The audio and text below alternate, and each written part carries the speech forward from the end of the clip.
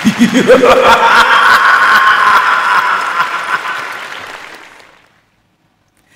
วัสดีครับต้อนรับเข้าสู่รายการ Movie Party คืนขยี้หนังนะครับดำเนินรายการโดยผมจีนวิวไฟเดอร์ครับเรากลับมาเจอกันเป็นประจำทุกวันอะไรวะ วันพุธโธ่ทำเป็นลืมทุกวันพุธแบบนี้นะครับเวลา3 ทุ่มจนถึง4 ทุ่มอะไรของฉันวะเนี่ย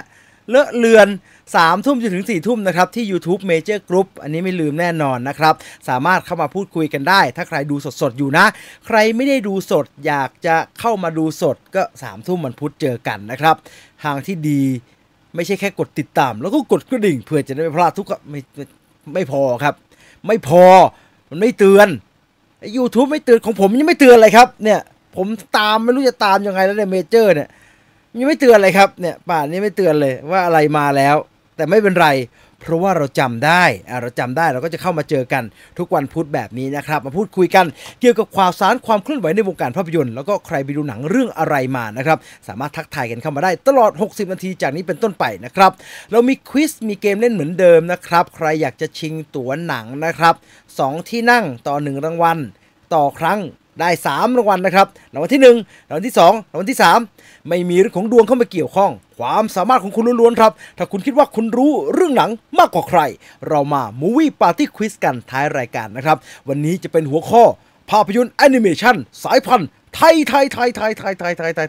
ไม่ได้กว้างไปไหนแล้วครับมีการกล้วยนางนาคยักษ์อะไรกันเอ็กโคจิ๋วก้องโลกคลุดก้าวศาสตราสุดสาครอาจารย์ประยุทธ์เงากระจ่างแถวนี่แหละครับไม่ไปไหนไกลล่าสุดอะไรนะนักรบมนตรา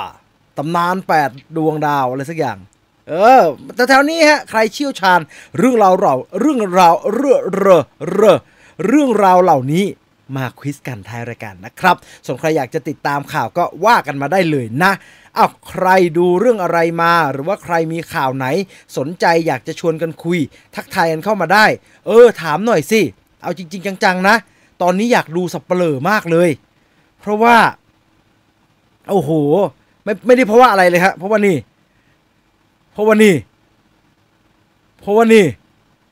มันทำเงินเยอะมากครับสัปเหร่อทำเงินสัปดาห์แรก65 ล้านนะครับเป็นข้อมูลจาก Thailand Box Office นะครับแล้วก็ตอนนี้มุ่งสู่100 ล้านบาทครับแล้วก็ตอนนี้ได้100 ล้านทั่วประเทศไปแล้วนะครับคือตัวเลข65 ล้านเนี่ยมันเป็นตัวเลขในกรุงเทพเราก็เห็นว่ารอบฉายเนี่ยโอ้โหคนดูกันคึกคักมากครับยินดีกับทีมงานของไทยบ้านเดอะซีรีส์มากๆนะครับที่ทำหนังออกมาประสบความสำเร็จอย่างต่อเนื่องได้แบบนี้นะครับแล้วก็ผมชื่นชมมากๆเนี่ยเป็นความหวังของวงการภาพยนตร์ไทยที่แท้จริงเพราะว่าตัวหนังไม่ต้องใช้ดาราที่เป็นดาราซูเปอร์สตาร์หลายคนจะบอกว่ามันต้องมีดารามันถึงจะขายได้ไม่จำเป็นไทยบ้านไม่จำเป็นมีดาราที่ตัวเองปั้นขึ้นมาและเป็นดาราที่อยู่ในจักรวาลไทยบ้านก็เหลือเฟือแล้วมีพล็อตเรื่องที่ตรงใจมีกลุ่มคนดูที่รักหนังเรื่องนี้จริงๆแล้วเขาไม่ได้รักเพราะว่าหลงไหลได้ปลื้มนักแสดงอย่างเดียวเขารักเพราะว่าคุณภาพมันถึงพร้อมจริงๆสมบูรณ์แบบครับผมว่าไทยบ้านเดอะซีรีส์นี่เป็นตัวอย่างที่ดีมากๆอันนึงของวงการหนังไทยนะครับเพราะว่า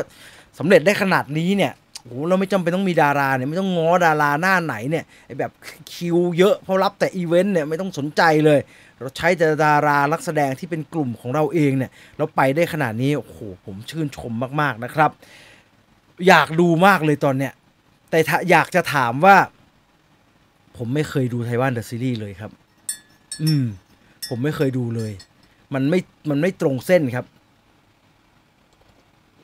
เขาสำเร็จก็ยินดีกับเขามาโดยตลอดนะแต่ว่าพล็อตที่เขาเล่ามามันไม่ตรงกับความสนใจเราก็เลยไม่เคยดูมีสัปเหร่อนี่แหละที่ดูมีผีหน่อยเฮ้ยตรงทางโป๊ะเลยแต่อยากจะถามว่าถ้าผมโดดไปดูสัปเหร่อเลยเนี่ยได้ไหมครับไม่เคยดูไทยบ้านเดอะซีรีส์มาเลย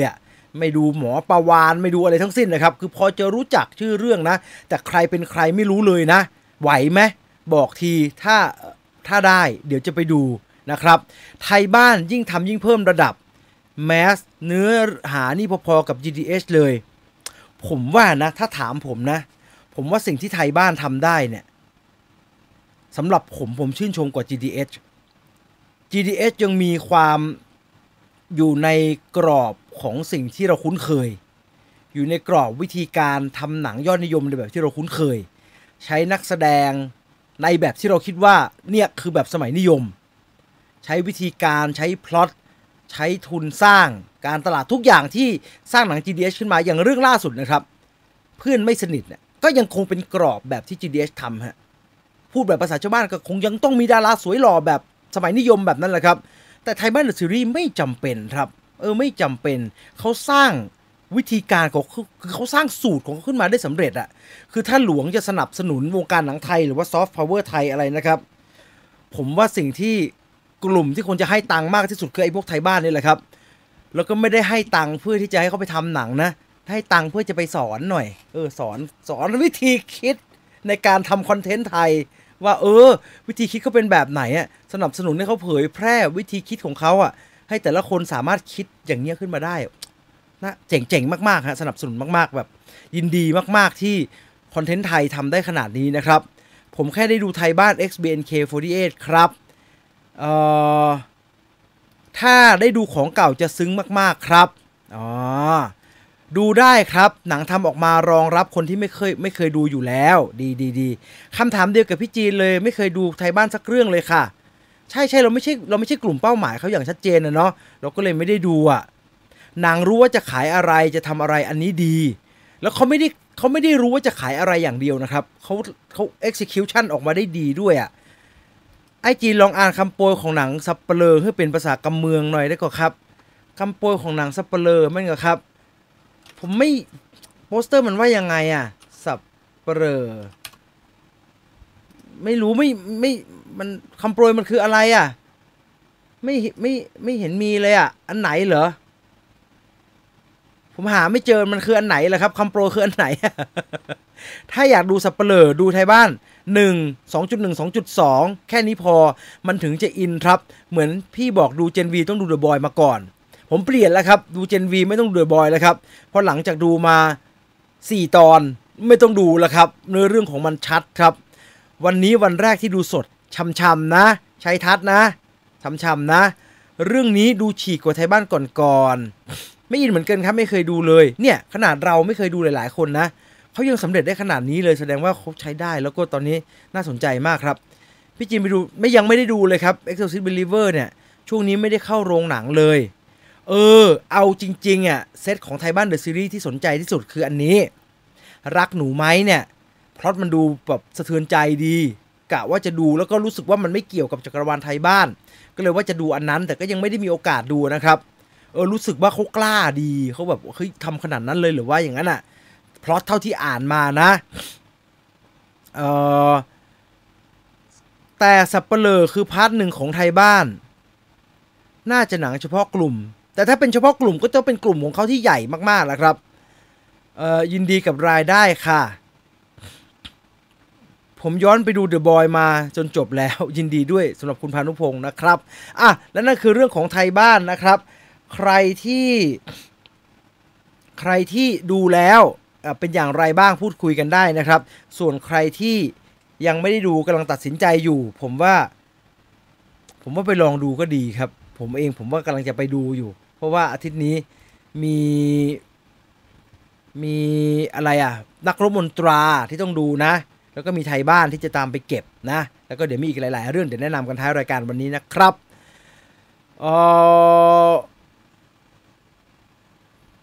คิดว่าสัปเหร่อจะแซงขุนพันสามได้หรือเปล่าครับขุนพันสามได้เท่าไหร่ล่ะครับ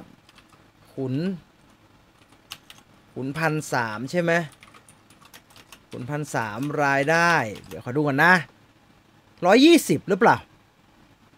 มุ่งสู่120โอ้โหถ้าไทยบ้านแค่อาทิตย์เดียวจะ100แล้วเนี่ยยังไงก็น่าจะแซงแล้วครับโอ้โหถ้าไทยบ้านกลายเป็นหนังทำเงินอันดับ1ของปีนะโอ้โหดีใจแค่ดีใจกับกลุ่มคนทำจริงๆ100 ล้านนี่ไม่ธรรมดาเนอะไม่ธรรมดาคุณทัศนียาบอกว่าเพิ่งดูมนรักนักพากย์จบสนุกดีไม่ได้แย่เหมือนหลายๆคนคิดมีความเป็นโรดมูฟวี่แถมซีนดราม่าก็ทำออกมาได้ดีใครคิดเหรอครับหลายๆคนนะคุณทัศนียาผมไม่ใช่หนึ่งในนั้นนะผมไม่เคยคิดว่ามันจะแย่นะผมแค่กลัวมันจืดไม่จืดใช่ไหม จะได้ดูยาวแต่มันยาวนะ2 ชั่วโมงเนี่ยแต่ดูยังไงก็ต้องดูครับหนังมีแกนคือความรัก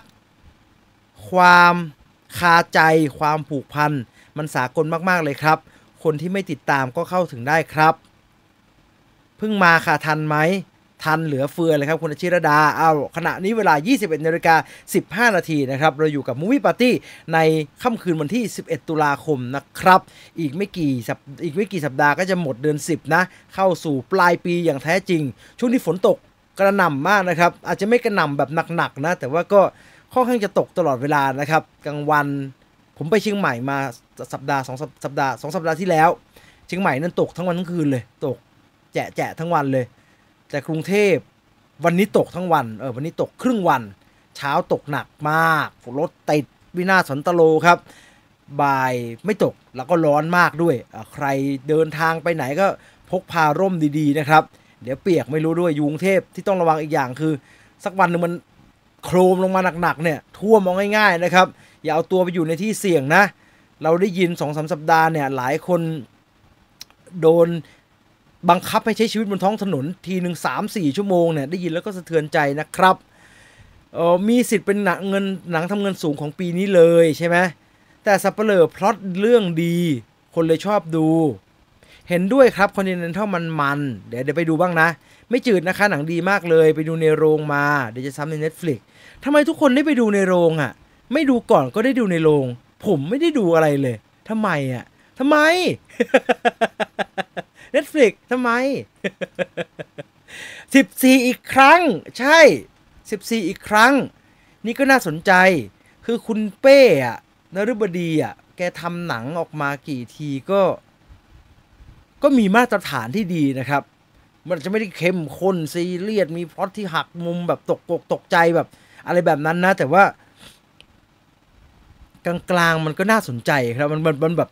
มันค่าเฉลี่ยเขาดีฮะมันทำออกมาแบบสนุกดีดูแล้วมีความเป็นหนังที่ดูแล้วมีความบันเทิงไม่ต้องเอาใจช่วยลุ้นให้มันแบบว่า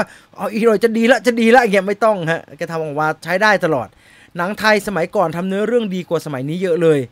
ไม่อยากให้เทียบแบบนั้นครับสมัยก่อนห่วยก็เยอะครับถ้านับเป็นปริมาณเผลอเยอะกว่าปัจจุบันเพราะว่าทำเยอะ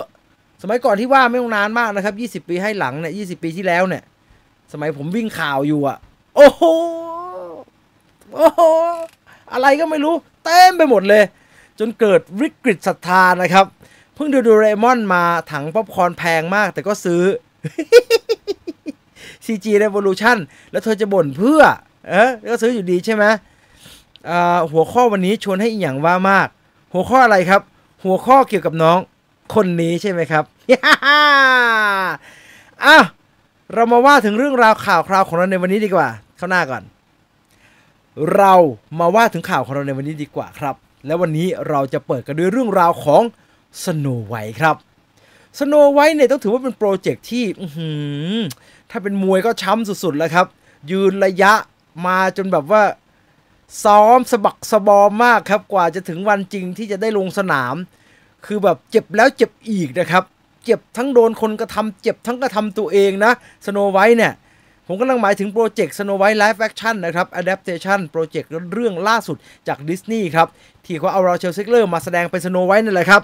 ช้ำตั้งแต่ตอนแคสราเชล เซกเลอร์มาเป็น Snow White แล้วล่ะครับดูรูปนี้เธอก็ขาวดีนะเธอก็ไม่ได้เป็นแบบผิวสีน้ำตาลแบบลาตินเผลอๆขาวกว่า Snow White ที่อยู่ในการ์ตูนด้วยซ้ำไปนะใครไม่ชอบเธอคิดใหม่ได้นะครับถ้าพูดถึงเรื่องความขาวเป็นหลักนะเอาเฉพาะภาพนี้ย้ำอีกทีคุณดูภาพดีๆนะครับราเชล เซกเลอร์ขาวกว่า Snow White ที่เป็นการ์ตูนด้วยซ้ำไปนะแต่อย่างไรก็ตามคนเขาก็มองอยู่ดีครับตั้งแต่เริ่มต้นแคสแล้วว่าเฮ้ยสโนไวท์ไปเอาสาวลาตินมาเล่นได้ยังไงมันไม่เหมาะสมหลังจากนั้นก็มีกรณีต่างๆอีกมากมายครับไม่ว่าจะเป็นกรณีเรื่องที่เธอออกมาพูดถึงเนื้อเรื่องในแบบที่หลายคนมองว่ามันไม่ให้เกียรติผมไม่ย้ำแล้วนะเพราะว่ามันพูดหลายรอบละไม่ว่าจะเป็นเรื่องแบบว่าดูแล้วกลัวอะไรพวกนี้แหละครับก็โดนสรุปว่าโอ้โหสโนไวท์คนนี้ทำไมปากดีอย่างนี้ล่ะหนักไปกว่านั้นพอรูปหลุดออกมาโอ้โหคนแบบแยกเลยครับคนแค่ทั้ง7ทำไมมันไม่แค่เลยฟ้าแค่คนเดียวที่เหลือไม่แค่นี่จะทำยังไงเนี่ยเอาไปทำ CG เหรอก็กลายเป็นดราม่าอีกครับดังนั้นสโนไวท์มีแผลใหญ่ๆเยอะแยะไปหมดเลยแล้วก็เป็นแผลที่เหมือนกับดิสนีย์โดนเตือนแล้วไม่ฟังครับเราได้ยินเรื่องนี้จาก ฮอลลีวูดหลายรอบแล้วว่าเสียงเตือนของแฟนๆในแบบที่มันออกมาเตือนแบบ aggressive หน่อยเตือนแบบก้าวร้าวหน่อยเนี่ยไม่พอใจแต่ก็ต้องฟังนะเพราะว่ากลุ่มแฟนๆเป็นกลุ่มที่สำคัญถ้าไม่ฟังเขาหนังคุณอาจจะเข้าหายนะได้นะเราเห็นหลายเรื่องนะที่ดันทุลังทำในแบบที่แฟนไม่พอใจแล้วสุดท้ายก็ออกมาแล้วคนก็ไม่ดูอ่ะและในขณะเดียวกันหลายเรื่องที่ตัดสินใจแบบตามใจแฟนอ่ะพอแฟนบอกว่าแบบนี้ไม่เอาโซนิกเดอะเฮดจ็อกเนี่ยสำคัญเลยครับเป็นตัวที่ชัดเจนที่สุดเรื่องหนึ่งเลยปล่อยตัวอย่างออกมาเฮ้ยไอโซนิกขายาวอย่างนั้นได้ยังไง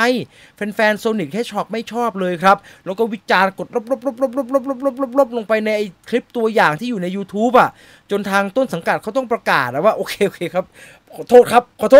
บไม่ทำแล้วครับเดี๋ยวจะเอาไปแก้นะครับรื้อใหม่ทั้งหมดนะครับแล้วก็เอาไปรื้อใหม่จริงๆครับในขณะเดียวกันเราก็เห็นครับว่านักแสดงในหนังภาคต่อของหนังหลายๆเรื่องเนี่ยไม่ว่าจะเป็นแอมเบอร์เฮิร์ทที่อยู่ในอควาแมนพอไม่เป็นที่ปลื้มใจของแฟนๆเขาก็ลดบทบาทลงกระทั่งตัวละครโรสติโก้ที่อยู่ใน Star Wars ถึงแม้ว่าตัวคนทำเองจะไม่ได้พูดเรื่องนี้ชัดนะครับแต่เราก็เห็นครับว่าจากโรสติโก้ที่เคยเด่นมากๆในหนัง Star Wars ภาคที่8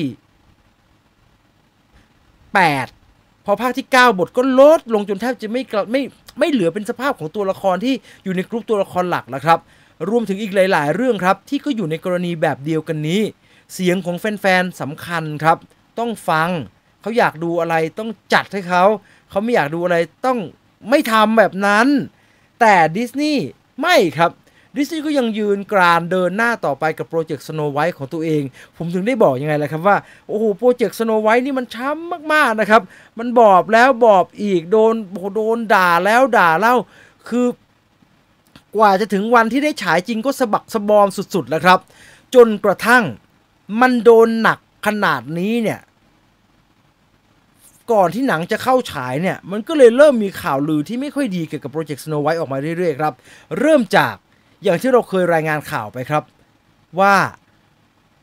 Snow White ถูก cancel ลือกันไปทั่วอินเทอร์เน็ตเลยครับว่าดิสนีย์ไม่เอาแล้วเพราะว่ามันอื้อฉาวเกินไปแล้วทุกคนก็ออกมาตอบรับข่าวนี้ว่าแบบดีแคนเซิลไปเลยไม่ต้องให้มันฉายก็ไม่มีคนดูหรอกไม่ต้องฉายโรงไม่พอมึงไม่ต้องฉายสตรีมมิ่งไปเลยดีกว่า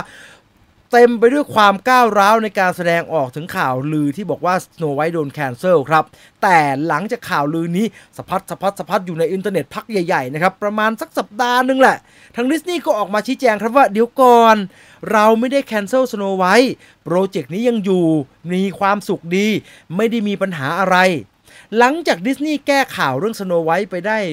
ผมว่าไม่เกินสัปดาห์เดียวแหละครับก็เริ่มมีข่าวใหม่ครับ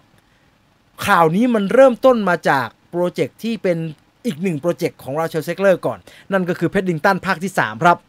เพดดิงตันภาคที่3มันเกี่ยวยังไงกับ Snow White เกี่ยวครับเพราะว่าในเพดดิงตันภาคที่3เนี่ยที่ใช้ชื่อว่าเพดดิงตันอินเพรูเนี่ยมีราเชล เซกเลอร์แสดงอยู่ด้วยเป็นตัวละครหลักเลยแต่ปัญหาของเพดดิงตันเนี่ยหนังเรื่องนี้กำลังจะถ่ายทำดันโดนสไตรค์ครับแซกอัฟต้าสไตรค์พอดีสมาคมนักแสดงสไตรค์พอดีก็เลยถ่ายทำไม่ได้แต่ไม่ได้ถึงกับถ่ายทำไม่ได้มากมายนักเพราะว่าเพดดิงตันใช้นักแสดงอังกฤษเยอะครับแล้วก็โลเคชั่นหลักถ่ายทำที่อังกฤษดังนั้นไม่อยู่ในข่ายที่เกี่ยวข้องกับการสไตรค์ของสมาคมนักแสดงที่อเมริกาเท่าไหร่นักแสดงพูดได้ว่าประมาณ 90% ของเพดดิงตันเลยครับเป็นอังกฤษแล้วก็ไปถ่ายกันที่อังกฤษเขาก็เลยตัดสินใจเปิดกองครับในช่วงเวลาที่มีการสไตรค์แล้วก็มีการเริ่มต้นถ่ายทำช่วงเวลานั้นแหละครับที่เริ่มมีข่าวไม่ค่อยดีของโรเชล เซกเลอร์เพราะว่าในแพดดิงตันภาคที่3ในขณะที่นักแสดงเกือบทั้งหมดของเรื่องเป็นนักแสดงอังกฤษไม่ได้อยู่กับสมาคมนักแสดงของอเมริกาเขาทำงานกันได้กองเปิดได้แต่โรเชล เซกเลอร์อยู่กับสมาคมนักแสดงอเมริกาครับเธอไปถ่ายไม่ได้ถึงจะเดินทางไปถ่ายที่อังกฤษเธอก็ไปไม่ได้ครับมันขัดต่อมติของทางสมาคมเพดดิงตันก็เลยมีข่าวครับก็เลยมีข่าวว่ากองถ่ายเพดดิงตันเริ่มต้นถ่ายทำไปก่อนโดยที่ยังไม่มีราเชล เซกเลอร์ไม่เป็นไรถ่ายไปก่อนไม่เป็นไรมันมีฉากที่ถ่ายได้ก็เริ่มต้นถ่ายทำงานกันไปเรื่อยๆครับแล้วพอเริ่มต้นทำงานกันไปเนี่ย สมาคมนักเขียนเขาก็ได้ข้อยุติถูกไหมครับเขาก็เคลียร์กับทางสมาคมโปรดิวเซอร์สมาคมสตูดิโอเรียบร้อยแล้วนักเขียนก็จบไปทางด้านบอร์ดนักเขียนก็ทำงานกันต่อได้แต่สมาคมนักแสดงยังไม่ได้ข้อยุติครับราเชล แซกเลอร์ก็ยังกลับไปทำงานให้กับเพดดิงตันไม่ได้มันก็เลยเริ่มมีข่าวลือที่ดูจะมีมูลครับว่าเพดดิงตัน3กำลังจะถ่ายทำเสร็จแล้วและสตูดิโอตัดสินใจรีแคสนักแสดงที่จะมารับบทของราเชล แซกเลอร์ในเรื่องเปลี่ยนตัวนักแสดงไม่ใช้ราเชล แซกเลอร์เพราะว่าเธอไม่ดีหรือเธอไปปากเสียไปปากแจ๋วกับใครนะครับแต่ว่าเธอคิวไม่ได้เธอติดต้องสไตรค์กับทีมสมาคมนักแสดงของอเมริกาเพดดิงตันที่เป็นอังกฤษล้วนก็เดี๋ยวก็ไปหานักแสดงที่ไม่ได้อยู่สมาคมแล้วกันแล้วก็ถ่ายทำให้มันเสร็จไปจะได้ทำงานต่อได้ราเชล แซกเลอร์ก็เลยมีข่าวว่าถูกถอดออกจากโปรเจกต์เพดดิงตันด้วยเหตุผลนี้ครับทันทีที่มีข่าวว่าราเชล แซกเลอร์ถูกถอดออกจากโปรเจกต์เพดดิงตันเพราะเหตุผลเรื่องของการสไตรค์ก็มีข่าวนี้ขึ้นมาทันทีครับสงสัยดิสนีย์จะเอาด้วยไล่ราเชล แซกเลอร์ออกจากโปรเจกต์ Snow White ด้วยเหมือนกันไม่รู้แหละไม่ฟังเสียงอะไรทั้งสิ้นว่าเหตุการณ์ที่เกิดขึ้นมันจะเกี่ยวกับการสไตล์อะไรหรือเปล่าแต่เฮ้ยราเชล แซกเลอร์โดนไล่ออกจากหนังเรื่องเพดดิงตันสงสัยจะโดนไล่ออกจากดิสนีย์ด้วยข่าวมันก็เลยไปแบบนี้ครับแล้วก็ข่าวลือเรื่องราเชล แซกเลอร์โดนดิสนีย์ไล่ออกจากหนังเรื่อง Snow White เพราะว่าพฤติกรรมของตัวเองไม่ดีมาโดยตลอดระยะทางที่มีการโปรโมทหนังเรื่อง Snow White เนี่ยมันก็เริ่มกระพือแรงขึ้นไฟก็สุมเร็วมากนะครับเพราะว่าไฟแห่งความเกลียดชังมันติดเร็วมันเหมือนถ่านไฟเก่านะครับร้อนรอวันรื้อฟื้นมันจุ๊บปุ๊บเดี๋ยวมันติดลุกมันก็ลามท่วมทุ่งเลยครับข่าวเรื่องราเชล แซกเลอร์โดนไล่ออกจากดิสนีย์จากบท Snow White ก็สะพัดไปทั่วโซเชียลมีเดียอย่างรวดเร็วภายในไม่ถึง 3-4 วันครับแต่แฟนดิสนีย์ที่ไม่ชอบราเชล แซกเลอร์ยังไม่ทันจะดีใจเลยครับยังไม่ทันจะแบบว่าใช่เอามันออกไปเลยอีนี่ฉันไม่ชอบมันเปลี่ยนคนไปเลยใครก็ได้เอาที่ขาวกว่านี้อย่าเอานักแสดงที่ปากเสียแบบนี้มาเป็นสโนไวท์เราจะไม่สนับสนุนเราจะไม่ดูคือยังไม่ทันทวิตยังไม่ทันรีเอ็กซ์ด่าใครเขาเลยนะครับราเชล แซกเลอร์ก็ออกมาโต้ตอบข่าวลือที่เกิดขึ้นทันทีครับแต่เธอก็เป็นเธอเนาะผมยอมรับในความเป็นน้องราเชล แซกเลอร์นะครับคือเธอก็เป็นเธออะคือคนมั่นใจระดับนี้นะครับเวลาโดนด่าเขาไม่ออกแล้วเขาไม่ถ้าโดนด่าโดยที่เขาไม่ได้ผิดมากมายนักเนี่ยซึ่งกรณีนี้ผมถือว่าเธอไม่ได้ผิดอะไรมากมายนักนะครับเธอออกมาโต้ตอบข่าวลือที่บอกว่าเธอโดนไล่ออกจากดิสนีย์เนี่ยด้วยการโพสต์ลงในโซเชียลมีเดียส่วนตัวบอกว่าข่าวลือจริงฉันสูงเท่าแอปเปิล3 ลูก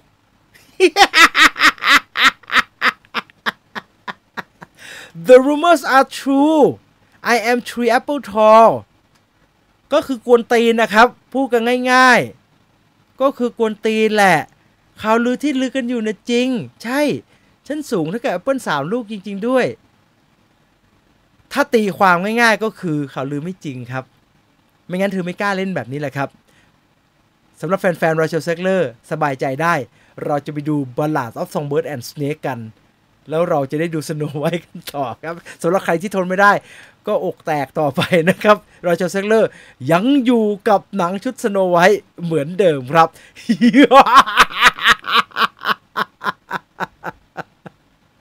ผมเห็นใจนะจริงผมเห็นใจไม่ได้เห็นใจราเชล แซกเลอร์นะเธอกวนตีนเป็นแบบนี้อยู่แล้วเธอก็ไปเรื่อยๆแล้วฮะไม่มีปัญหาแต่เธอก็ไม่ควรจะไปกวนตีนแฟนๆมากนักนะเพราะว่ามันจะทำให้ทุกคนแบบว่าเกิดความเกลียดชังอ่ะคือเราไม่ควรจะแบบสุนฟืนเข้าไปเยอะเกินไปในแบบกองไฟที่มันกำลังลุกโชนอยู่อ่ะคือเธอรู้ว่าเธอไม่ผิดมากนะครับคนแค่ไม่ชอบเธอเธอก็กวนไปเรื่อยนะครับเธอก็แบบว่าไม่ก็กูไม่ผิดกูจะสำนึกทำไมอ่ะกูไม่ออกแล้วกูจะอะไรแดกI love her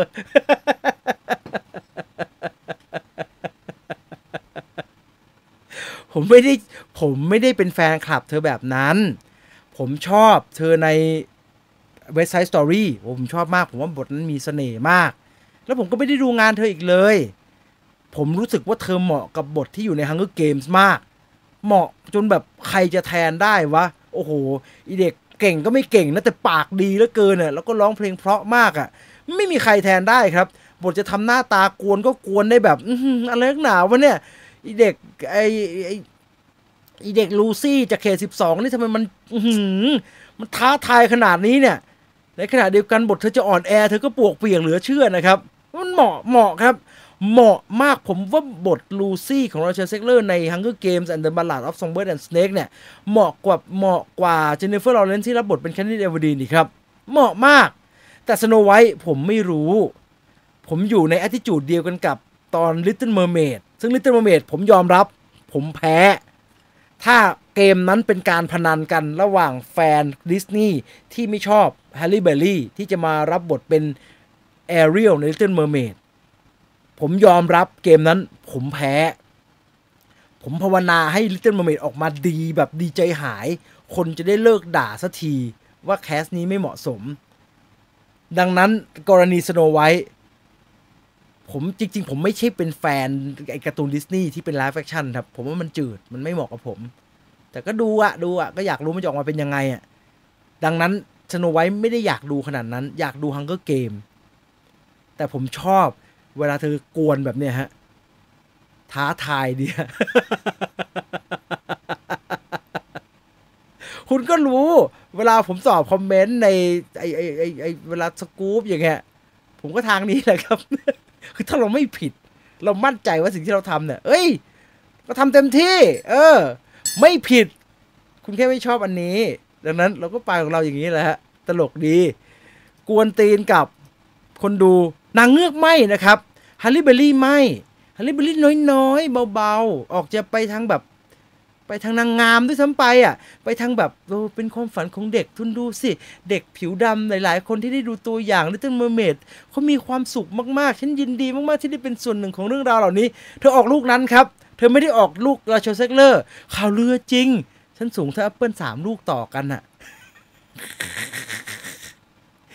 พูดแบบภาษาชาวบ้านนะครับก็คืออีนี่มันร้ายมันร้ายทำไมน้องเขาชอบกวนเหรอครับก็เธอเป็นแบบนี้แหละครับก็เธอไม่ยอมมันช่วยไม่ได้เนาะลูซี่ในบัลลาดเอาซองเบิร์ดแอนด์สเนกเหมาะกับนางจริงๆเหมือนเดินออกมาจากหนังสือเลยใช่ครับคือตอนอ่านเห็นหน้าแกตลอดเวลาคือมันใช่เลยว่ะมันคือคนนี้เลยอะ West Side Story ที่สุดใช่ไหมเธอเล่นดีฮะเธอร้องเพลงเพราะแล้วก็มีเสน่ห์นะฮะผมจะดูแน่นอนครับไปดูกาลกระโดดดีดูแม่มดใช่ไหมดีนางกวนเกินกวนดีให้อย่าเรียกกวนเกินก็กวนดีผมชอบข่าวมันต้องงี้มันไม่มันถ้าออกมากระซิกแบบหนูยังไม่ได้โดนไล่ออกใครอยากจะให้ทุกคนให้โอกาสมากๆเลยหนูก็ทำเต็มที่กับบทนี้แล้วก็มันเป็นความฝันในวัยเด็กของหนูก็ถือว่าเป็นโชคดีแต่ถ้าทุกคนไม่ชอบอยากจะให้รอดูผลงานคิดว่าอย่างน้อยๆความทุ่มเทครั้งนี้ก็น่าจะส่งผลดีกับบทที่กำลังเกิดขึ้นคือประธานโทษเธอไม่ใช่คนทางนั้นนะครับถ้าเธอทำแบบนั้นก็อาจจะทำให้ทุกอย่างมันเบาลงได้แต่เธอไม่ใช่คนทางนั้นว่ะเธอเป็นราเชล เซกเลอร์ที่เป็นแบบเนี้ยแล้วสโนไวท์ก็น่าสงสัยสโนไวท์ก็จะเป็นแบบนี้นะครับซึ่งถ้าสโนไวท์เป็นแบบนี้นะมึงแม่มดก็แม่มดสวยแน่ ถ้าไม่ใช่ราเชล เซกเลอร์พี่ว่าใครเหมาะสโนไวท์ผมนึกไม่ออกเลยครับผมนึกไม่ออกเลยเพราะว่าอะไร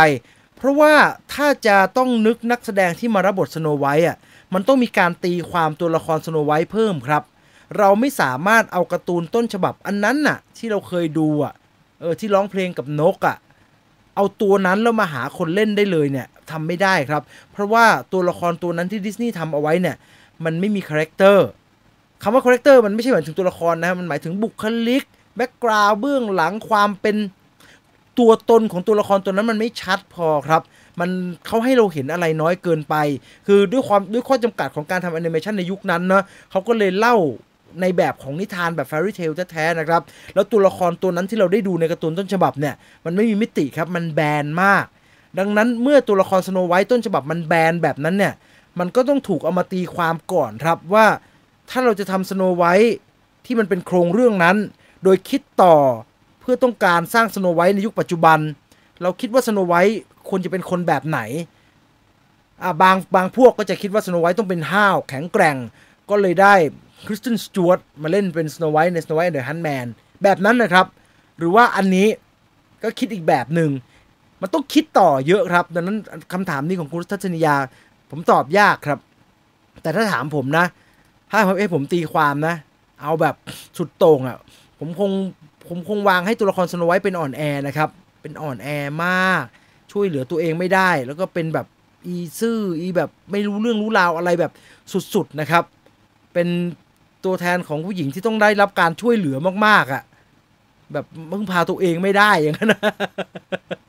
แต่ว่าคิดว่าเวอร์ชันนี้เขาตีความตรงข้ามครับตรงข้าม 100% ถ้าพูดจากต้นฉบับผมจะคิดแบบนั้นไงดังนั้นช่วยไม่ได้นะครับรอติดตามต่อไปก็แล้วกันว่าเรื่องราวของ Snow White ฉบับนี้จะลงเอยอย่างไรครับ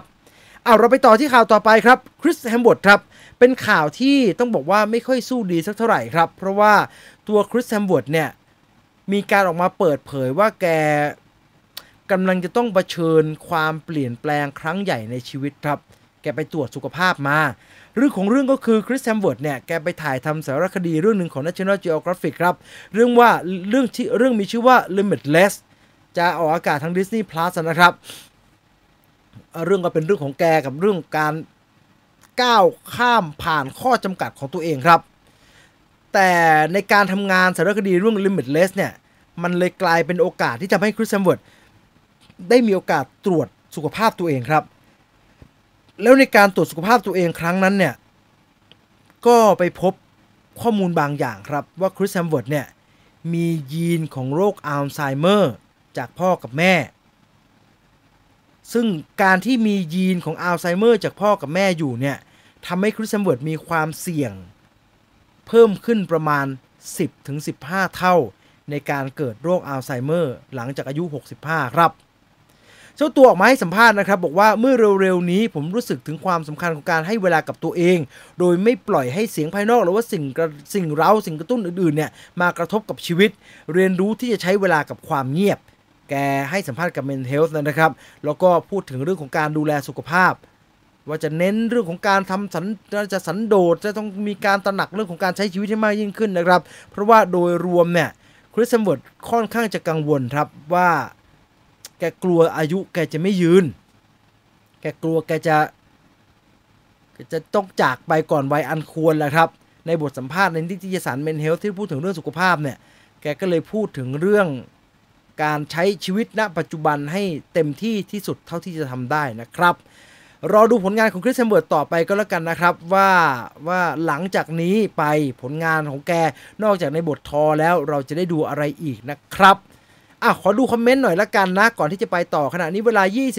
21:37 นาทีนะครับถ้าแกเกิดยุคนี้คิดว่า On the Way Heaven Snow White ใช่ไหมไม่ต้องไม่ได้รีบตามบรูซวิลลิสครับน่าจะคนละโรคนะครับบรูซวิลลิสเป็นโรคความจำเนาะไม่ได้เป็นโรคนี้นะครับไปต่อดีกว่าเวลาเหลือน้อยนะครับเพราะว่าตอนนี้3:40แล้วนี่เรื่องนี้ดีกว่าสนุกดี Aquaman ภาคที่2 Aquaman and the Lost Kingdom ปล่อยตัวอย่างแรกออกมาแล้วนะครับแล้วก็เห็นชัดๆเลยครับว่า Aquaman and the Lost Kingdom มีความต่างจาก The Flash ตรงที่คราวนี้ไม่ได้ DC ไม่ได้เล่าเรื่องที่มันไปพันกับจักรวาลของตัวเองในเรื่องอื่นเลยครับ Aquaman จะเล่าเรื่องราวของ Aquaman แทบจะล้วนๆเลยก็เป็นความแค้นระหว่าง Aquaman กับ Black Manta ไอ้ Aquaman ไอ้อาร์เธอร์ไปชวน King Orm มากับพี่น้องชายกลับมาช่วยเหลือกันอะไรแบบนั้นนะครับจะเป็นเรื่องราวเหล่านั้นมากกว่าแต่อย่างไรก็ตามในระหว่างที่เรารอ Aquaman and the Lost Kingdom อยู่เนี่ยมันก็มี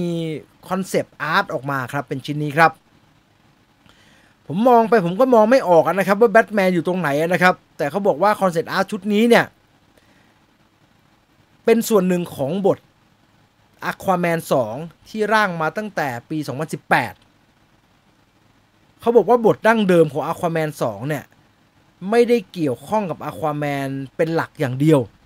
แต่ว่าในตอนท้ายเนี่ยพูดไปมันจะคล้ายๆกับ Avengers ภาคแรกนะครับ ที่ตัวละครทีม Avengers พวก Iron Man Incredible Hulk Thor Hawkeye Black Widow กัปตันอเมริกาเนี่ยรวมตัวกันที่นิวยอร์กแล้วก็ Avengers Assemble ครั้งแรกนะครับแล้วก็กลายเป็นแบบซีนจำอย่างนั้นน่ะ Aquaman 2 จริงๆก็จะเป็นแบบนั้นครับเขาบอกว่ามันจะเกิดสงครามกลางเมือง Aquaman ก็จะรวบรวมทุกคนมาช่วยกันต่อสู้ครับในทุกคนที่ว่าเนี่ยรวมถึง Justice League ด้วย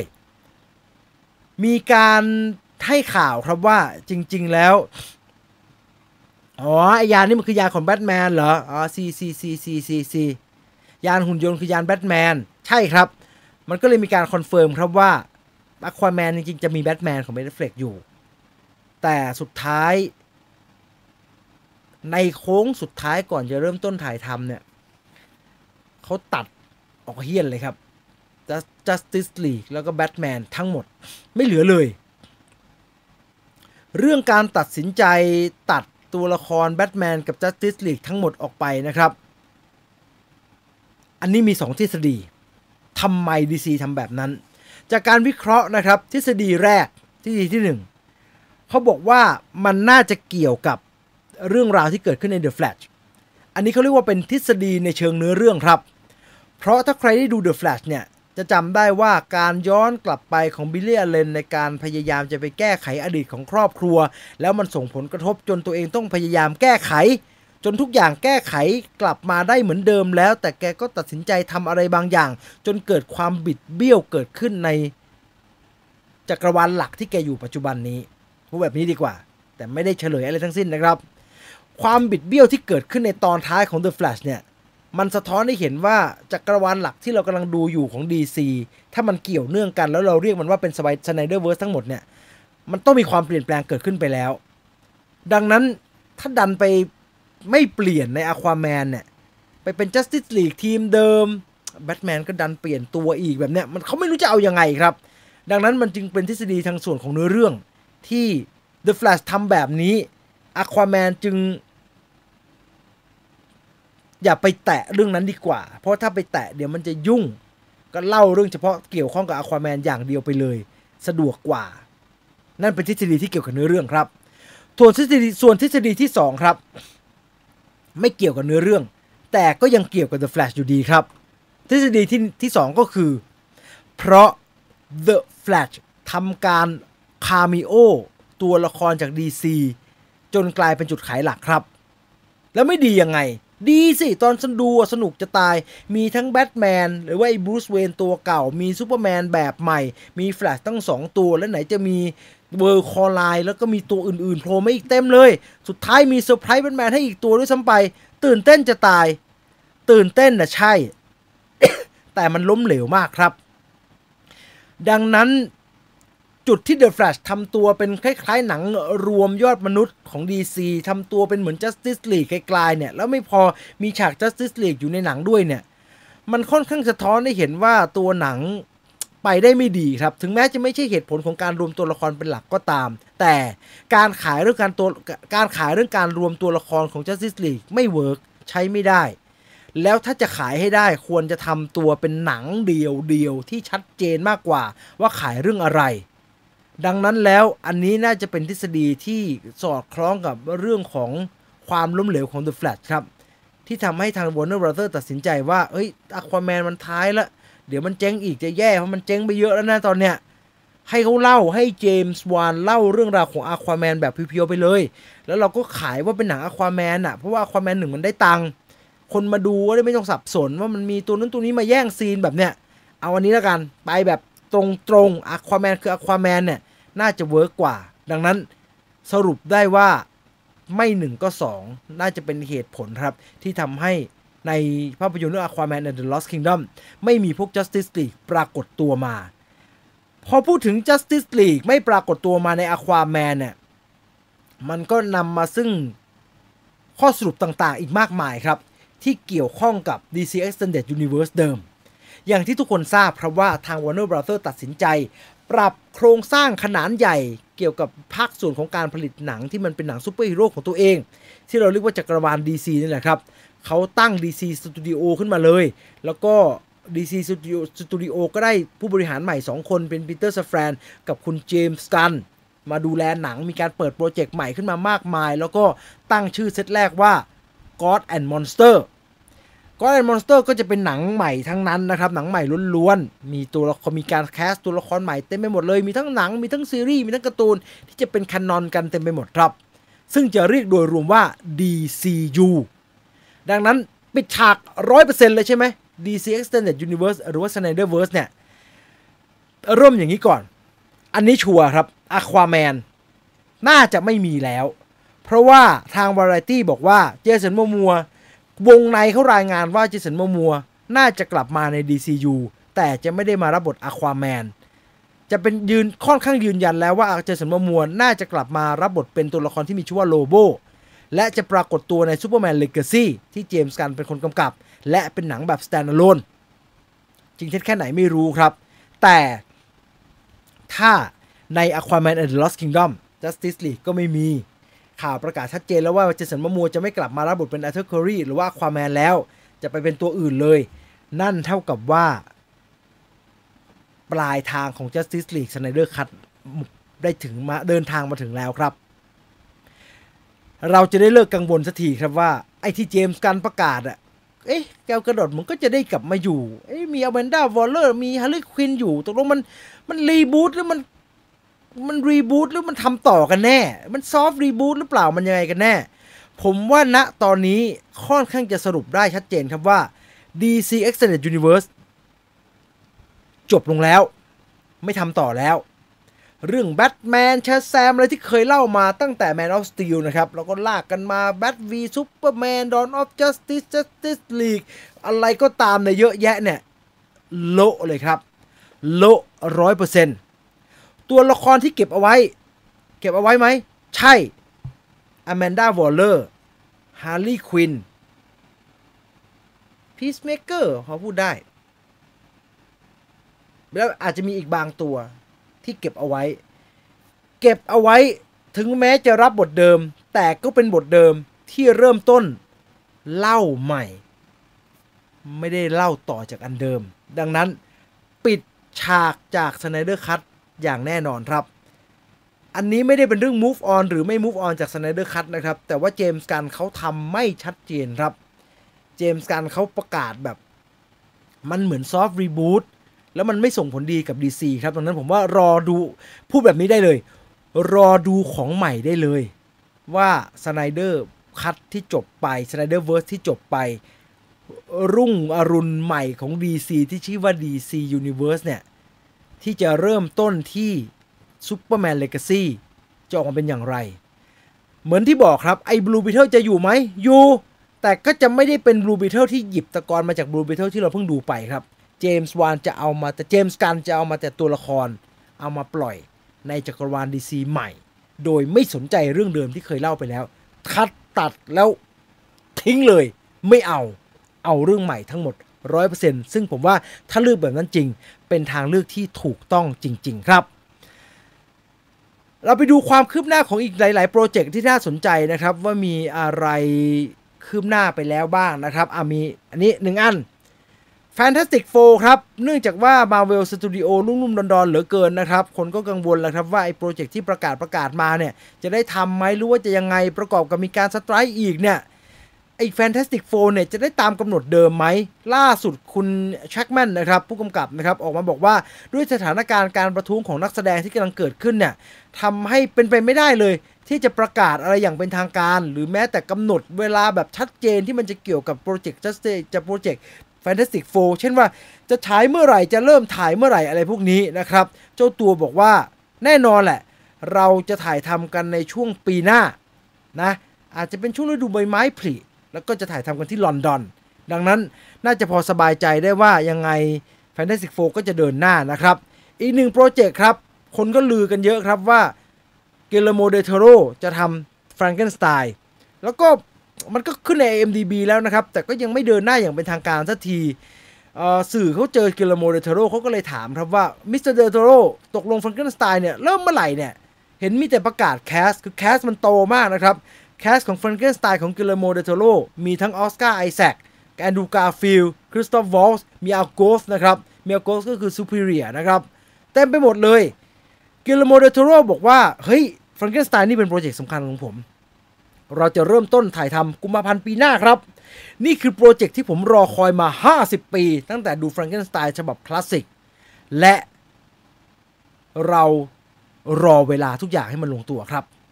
คือถ้าทำหนังเรื่องนี้ก่อนหน้านี้10ปีนะมันจะออกไปไม่สมบูรณ์ตอนนี้ทุกอย่างตกผลึกแล้วก็ลงตัวแล้วรอดูได้เลยนะครับไม่ใช่แค่ฟรังเกนสไตน์ครับที่มีข่าวครับอีกเรื่องหนึ่งก็มีข่าวลือมาโดยตลอดว่ากำลังทำภาคต่ออยู่นั่นก็คือ Heat งานในตำนานของไมเคิลมานนะครับ Heat เนี่ยเข้าฉายปีผมจำปีไม่ได้ปี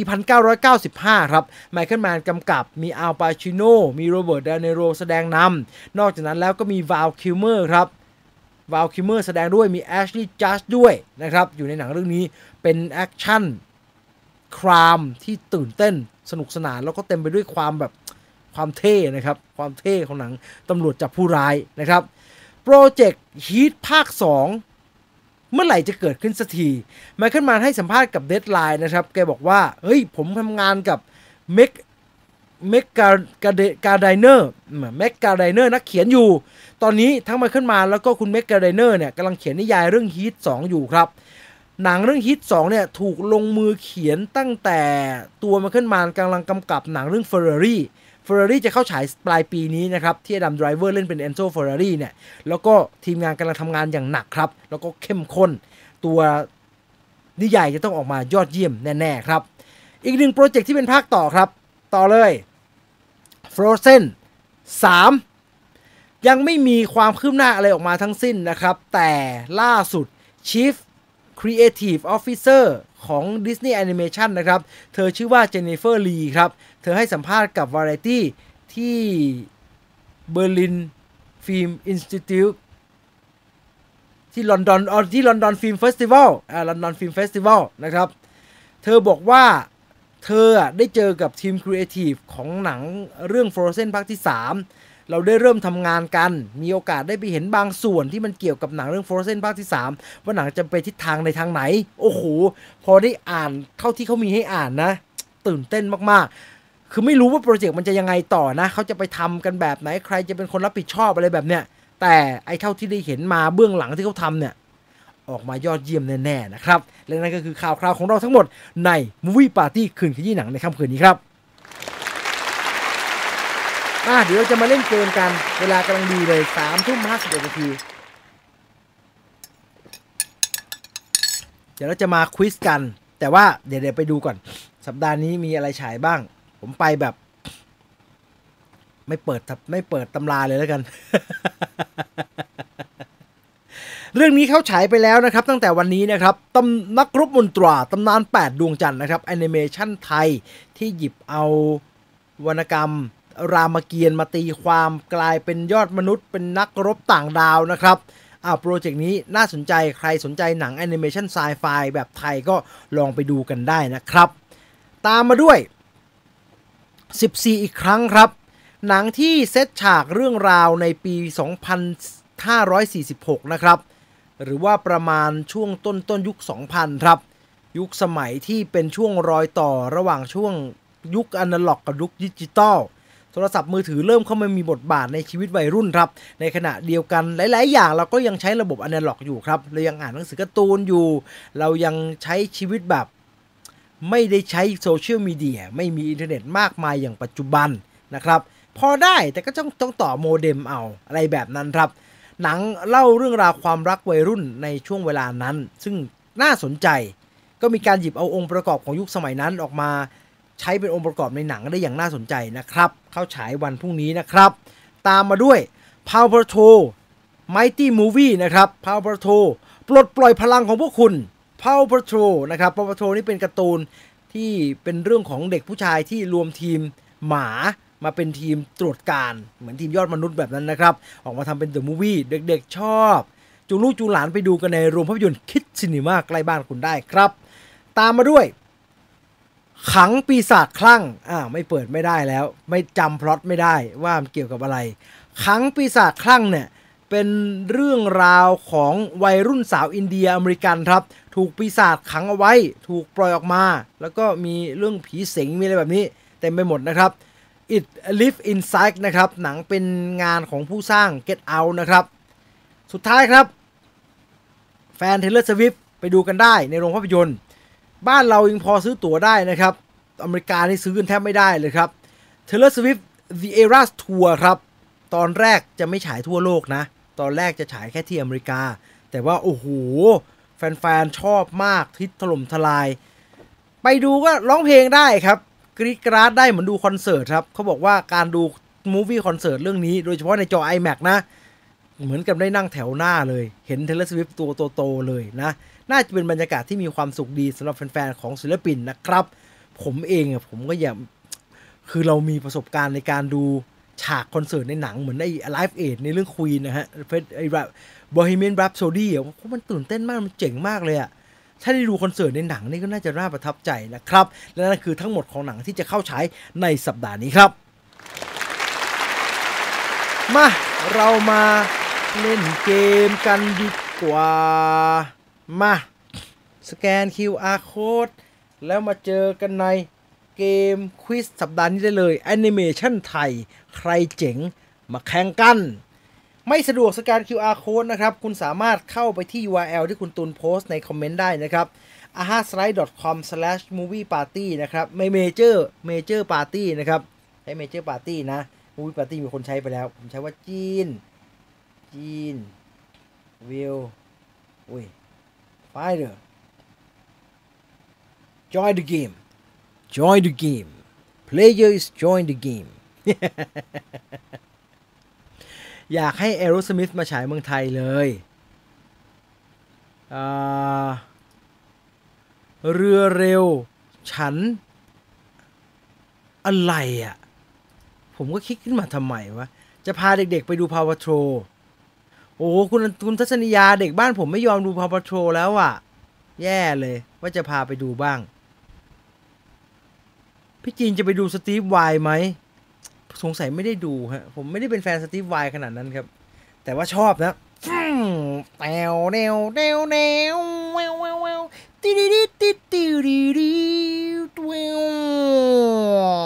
เนี่ยชอบ For the Love of God ชอบมากเคยพยายามเล่นด้วยเล่นได้นะช่วงเนี้ย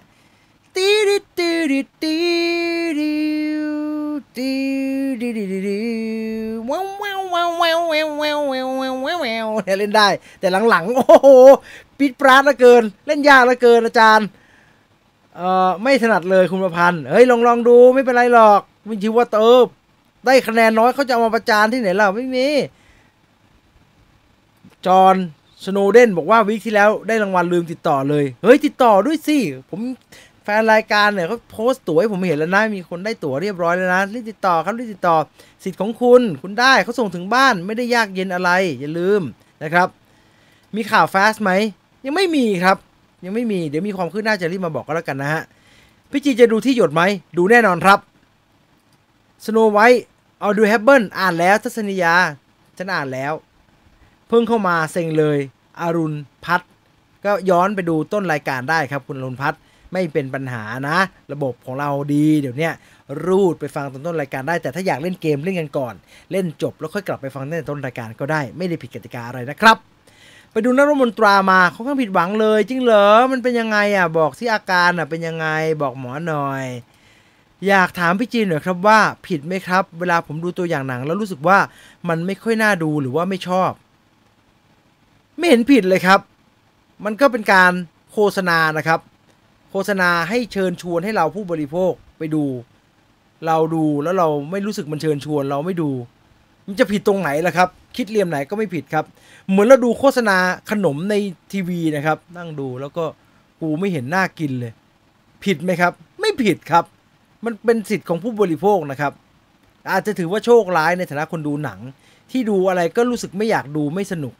ผมถือว่าซวยครับผมถือว่าพวกที่โชคดีคือดูอะไรก็สนุกดูอะไรก็น่าดูไปหมดแล้วดูอะไรก็สนุกไปหมดเนี่ย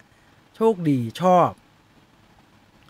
เพิ่งมาครับพี่จีนกลับมาจากสนามบาสคุณชาญไม่มีปัญหาครับเล่าใหม่หน่อยก็จะบ้าเหรอมันคลิกย้อนได้ซีวายชอบใช้คันโยก เอ่อโหเข้าเกิน100ไปไวมากเฮ้ย100แล้วเหรอไม่เห็นเลยมา130แล้ว Fantastic Four นี่จะอาถรรพ์เหมือนจะอาถรรพ์เลยทำกี่เวอร์ชันก็ไม่หนุกไม่ได้ตังค์เฮ้ยภาคแรกได้ตังค์คุณทัศนียาถ้าผมจำไม่ผิดนะ Fantastic Four ภาคแรกใช่ไหมเพราะมันได้ทำต่ออ่ะเจสสิก้าอัลบาอันนั้นอ่ะFantastic Four ปี 2005 ผมจำได้ว่าได้ตังค์นะทุนสร้าง100ได้300อ่ะใช้ได้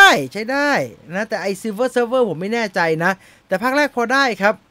และไอภาคที่รีบูทที่ไอมาโกบีจอร์แดนเล่นไม่นับนะอะไรก็ไม่รู้ทำออกมาป้องแป้งมาถึงก็เล่นเกมเลยคิดดีใช่ไปเล่นเกมกันดีกว่ามาพร้อมแล้วเราไปเริ่มเล่นเกมกันดีกว่าครับ มาแอนิเมชันไทย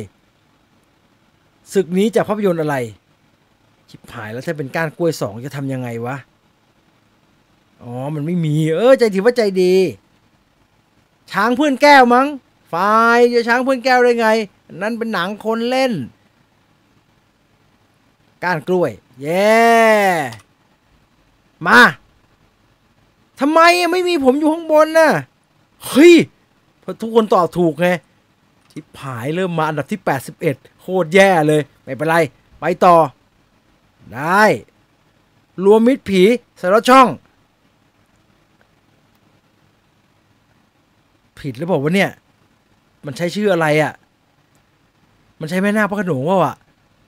นาคเฉยทีเถอะผิดแล้วหมดกำลังใจโอเคถูกไปต่อได้ข้อ2ไม่มีใครตอบผิดเลยนะครับไอ้พวกหัวกระดาษหัวกระทำขึ้นมาเป็นที่26ใช้ได้ไปต่อข้อที่3อย่างรวดเร็วครับโจทย์คือง่ายบุญชูไงบุญชูฉันจะทำยังไงหนอเนี่ยบุญชู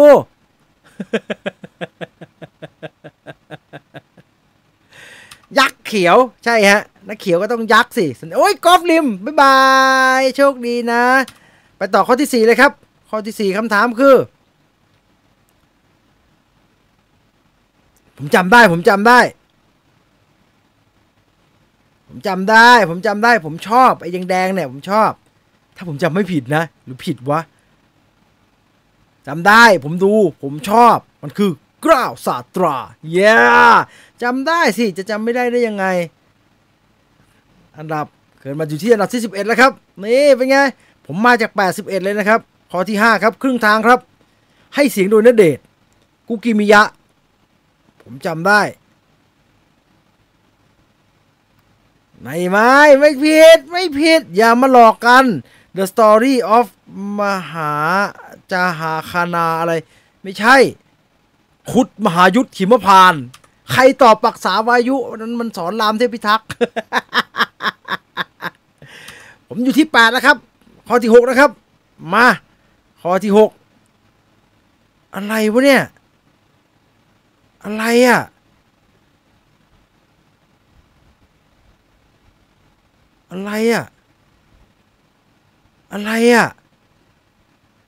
ทองแดงแล้วกันโอเคเขายังชั่วถูก โหมึงก็มาซะยากใครจะไปตอบได้หนังคุณทองแดงยังอยู่ที่โอเคยังรักษาระดับไว้ยังอยู่ท็อป 10อยู่รักษาระดับข้อที่7ครับอะไรอะพวกพระพุทธเจ้าแล้วผมว่านะพระพุทธเจ้าแล้วกันหรือพระมหาชนกพระพุทธเจ้าแล้วกันหรือพระอภัยวะพระมหาชนกป่ากูจบเลยพระมหาชนกมีการ์ตูนด้วยเหรอครับผมไม่เห็นรู้เลยแล้วพระมหาชนกเล่นซีต้าด้วยเหรอผมนึกว่าว่ายน้ำบ๊ายบาย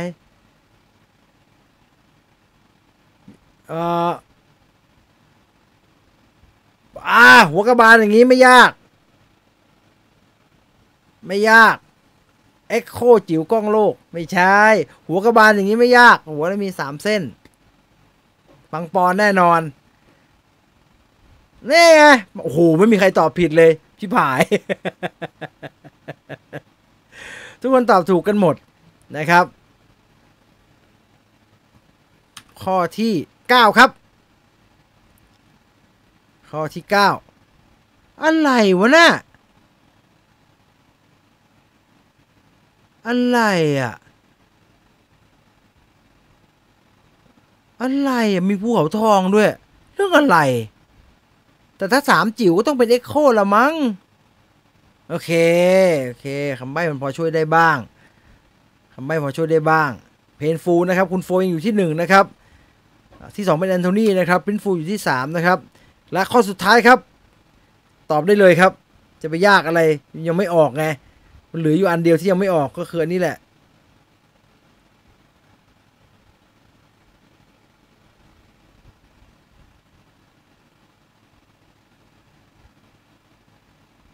วายุแล้วกันหนุตราอะไรนะมันหนุมานวายุมันมีชื่ออย่างนี้ด้วยวะไม่เห็นรู้เลยจบที่24ครับอันดับ1คือคุณโฟครับ927คะแนนนะครับยินดีด้วยแค่หน้าจอไว้นะจ๊ะจะได้ยืนยันตัวตนเวลารับรางวัลนะครับหมดเวลาครับ 22:05 นาทีนะครับคุณอยู่กับผมจีนวิวเฟอร์มา1ชั่วโมง4นาทีพอดีนะครับดังนั้นใครที่ยังไม่ได้กดติดตามนะครับแต่เชื่อว่าทุกคนที่ชมรายการอยู่น่าจะกดติดตามแล้วอะไรเงี้ยก็ขอบคุณมากๆนะครับแล้วก็ฝากฝังสกู๊ปวิวเฟอร์เอาไว้ด้วยนะครับ ไม่ถึงสักทีอ่ะเมเจอร์ไป2 ล้านกว่าแล้ววิวเฟอร์ยัง900,000อยู่เลยยึกยัก900,000มาหลายปีแล้วด้วย อ้าว